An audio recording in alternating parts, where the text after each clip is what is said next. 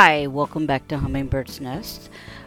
Thank you for having me. As requested, many people asked me to talk about mental health, basically, and the mental health that I have gone through in my life because it is Mental Health Awareness Month, and it's something we need to talk about. I know that's sensitive to some of my support system, and they don't like me talking about it, but I do because if it takes me being transparent, and if it takes me being vulnerable to show what I've been through and what I go through and what I live with to teach and to help other people, then that's what I have to do. So what I'm giving you today is a speech that I've given about my PTSD, which I call Changing the Meaning. PTSD. Simple, 4 letters. PTSD stands for Post-Traumatic Stress Disorder. The Mayo Clinic defines post-traumatic stress disorder as a mental condition triggered by a terrifying event, either experiencing it, witnessing it. Symptoms may include flashbacks, nightmares, severe anxiety, as well as uncontrollable thoughts about the event. I was first diagnosed with PTSD in early 2003, a year after I was hit on the driver's side of my car by a train. I almost died. And due to that, my brain did something I didn't know it was doing, and it was going through the trauma. Even though it's healing physically, it still went through quite a bit of trauma. My symptoms started with nightmares, and then insomnia, and then severe panic attacks. And at one point, I stopped sleeping for days at a time, tried to get rid of nightmares and self-medicating with alcohol. But I've never been a drinker, so my binge didn't last very long, fortunately for me. And it wasn't easy. It's hiding an illness like PTSD is not easy. And the reason I hid it is when I was first diagnosed, I told somebody. I told a coworker, and he made fun of me. He said, "You're not like those soldiers. I don't know what they were telling you, but that's not true." That's what he said to me. So I hid it, and hiding it is tough because it looks like depression. It looks like bipolar illness. It's some people are just weird. You can't explain to people why you're want to sleep during the day because you're not sleeping at night, and why you're so exhausted, or what triggers you, and how to explain triggers to people. It's still very difficult to explain some of those triggers. What triggers that? It's not really your fault. It's just a trigger, and the way you behave because of it. And the way people react was always negatively, so I just stayed hidden with it. How do you define this illness that you do not even understand yourself? So the way I describe PTSD in my head is, you imagine you have a bowl, and then you put, let's say, a big ball of yarn in that bowl. That represents your brain. And then we'll sprinkle a little dirt on top of that. Okay, this is the memories, good and bad. Memories, good and bad, goes in all the crevices. And then we have 100 of arrows. This represents events of daily life.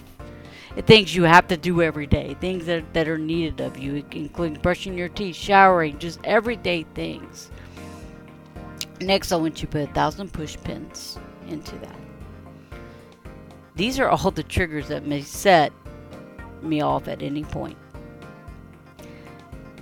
And then around the edge, there are these millions of eyeballs. All the people watching you. The people over your shoulder. The people judging you. The people expecting things from you.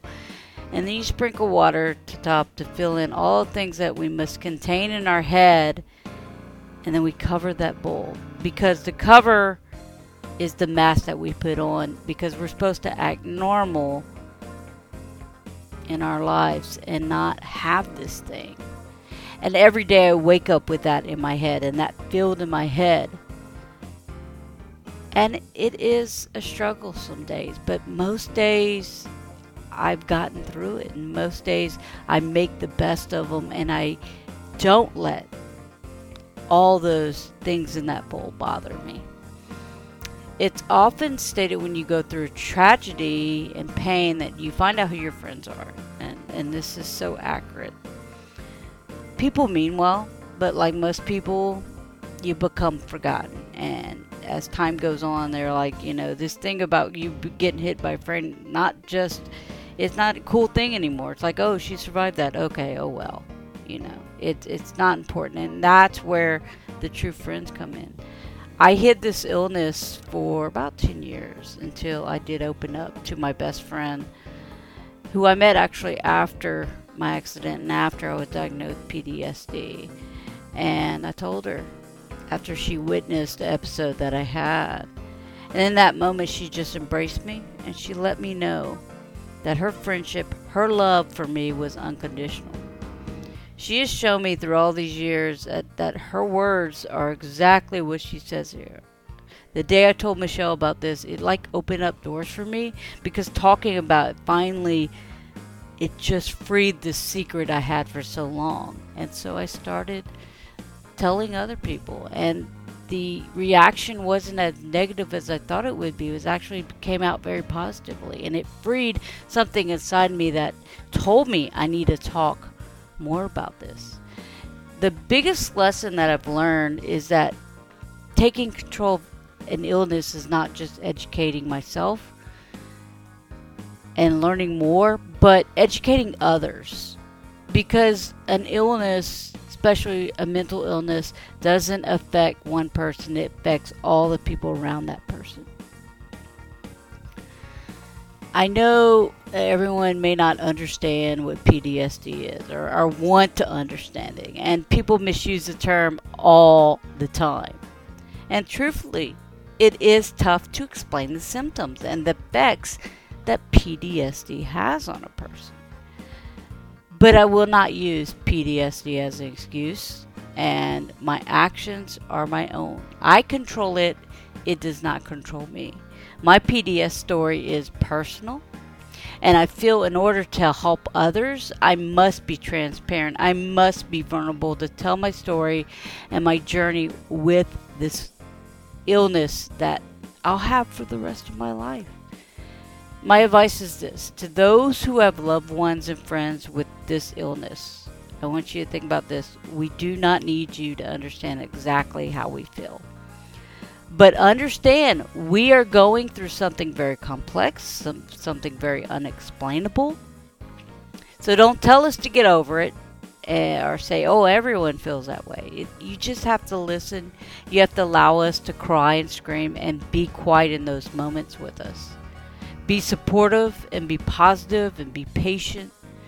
And to those who have PTSD, be patient, be positive, and know you are not alone. You do not need to take no or never for an answer. People with PTSD come from all walks of life, and we all live with it differently. And if I can find a way to live with this horrible illness, you can too. It's one step at a time. It's not suffering from it, it's living with it.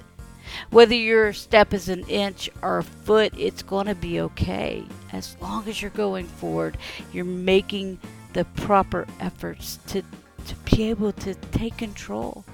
I promise you that you're going to be okay. And I propose this. Instead of PTSD, I'm going to change the meaning. I'm going to change the narrative of this, and we're going to call post-traumatic stress syndrome. We're going to change that. Post-traumatic stress disorder, and let's call it this. Let's call it positivity, let's call it toughness, let's call it strength, and let's call it determination. Because even if it is a complicated illness, we can define what it is. Any type of mental illness, you do not have to suffer from it. You can live with it. Redefine it for you. Make it work for you. Be happy because you can. It takes just a little bit every day of positivity. I've done it. You know, I still have my moments, but every day I am grateful that I have this lesson that I've learned. So live with it. Don't suffer from it. Thank you.